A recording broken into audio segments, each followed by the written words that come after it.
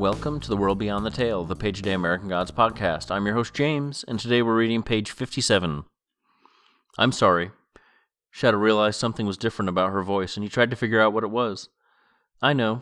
So we'd meet for coffee, talk about what we'd do when you got out of prison, how good it would be to see you again. He really liked you, you know. He was looking forward to giving you back your old job. Yes. And then Audrey went to visit her sister for a week. This was, a year, 13 months after you've gone away?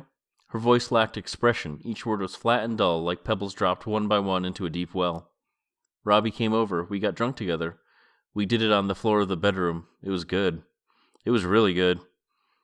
I didn't need to hear that. No?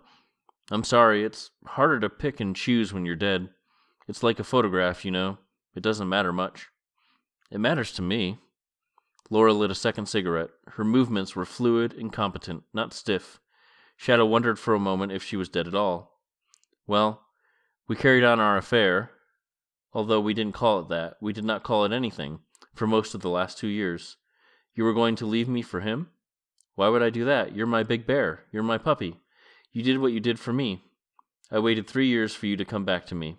I love you. He stopped himself from saying, I love you too. He wasn't going to say that. Not anymore.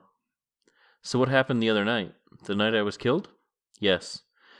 Well, Robbie and I went to talk about your welcome back surprise party. It would have been so good. And I told him that we were done, finished. That now that you were back, that was the way it had to be. Thank you, babe. You're welcome, darling. A ghost of a smile crossed her face. We got maudlin. It was sweet. We got stupid. I got very drunk. He didn't. And that's our page. So, the pages are kind of an info dump more than anything.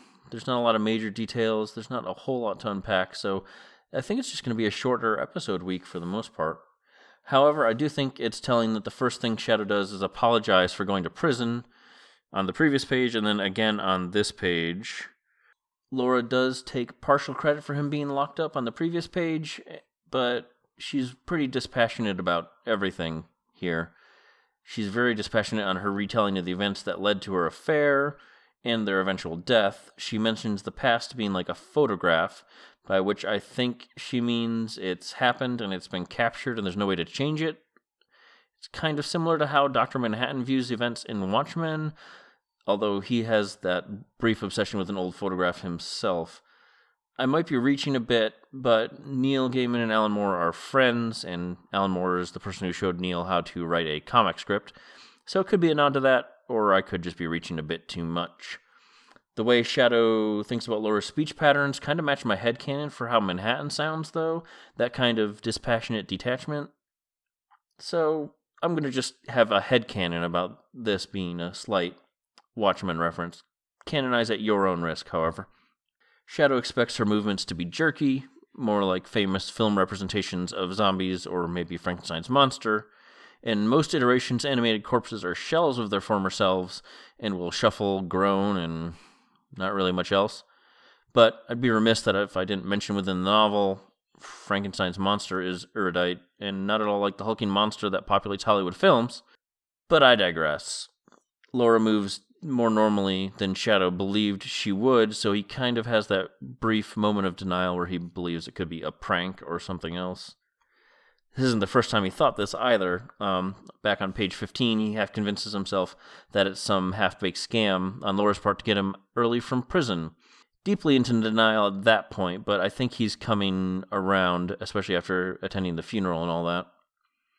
Though if I was talking to the person I thought was dead, my first thought probably wouldn't be animated corpse. It would be more likely mistakenly thought of as dead and buried. I mean, there's the embalming process, which would be very deadly to a living person, but I think there would be a certain level of denial I would have as well that would allow me to believe that it was not a situation of zombie, but instead buried alive. It's slightly more pleasant, I think. Laura reiterates her love for Shadow, and Shadow doesn't respond in the same way. On the page, he stopped himself from saying, I love you too. He wasn't going to say that, not anymore. Is a callback to page 8, where says, that wasn't the first thing he said to her. The first thing was, I love you, because it's a good thing to say if you can mean it, and Shadow did. So, he means it, supposedly, that then, and now he does not. Just something I thought I would point out.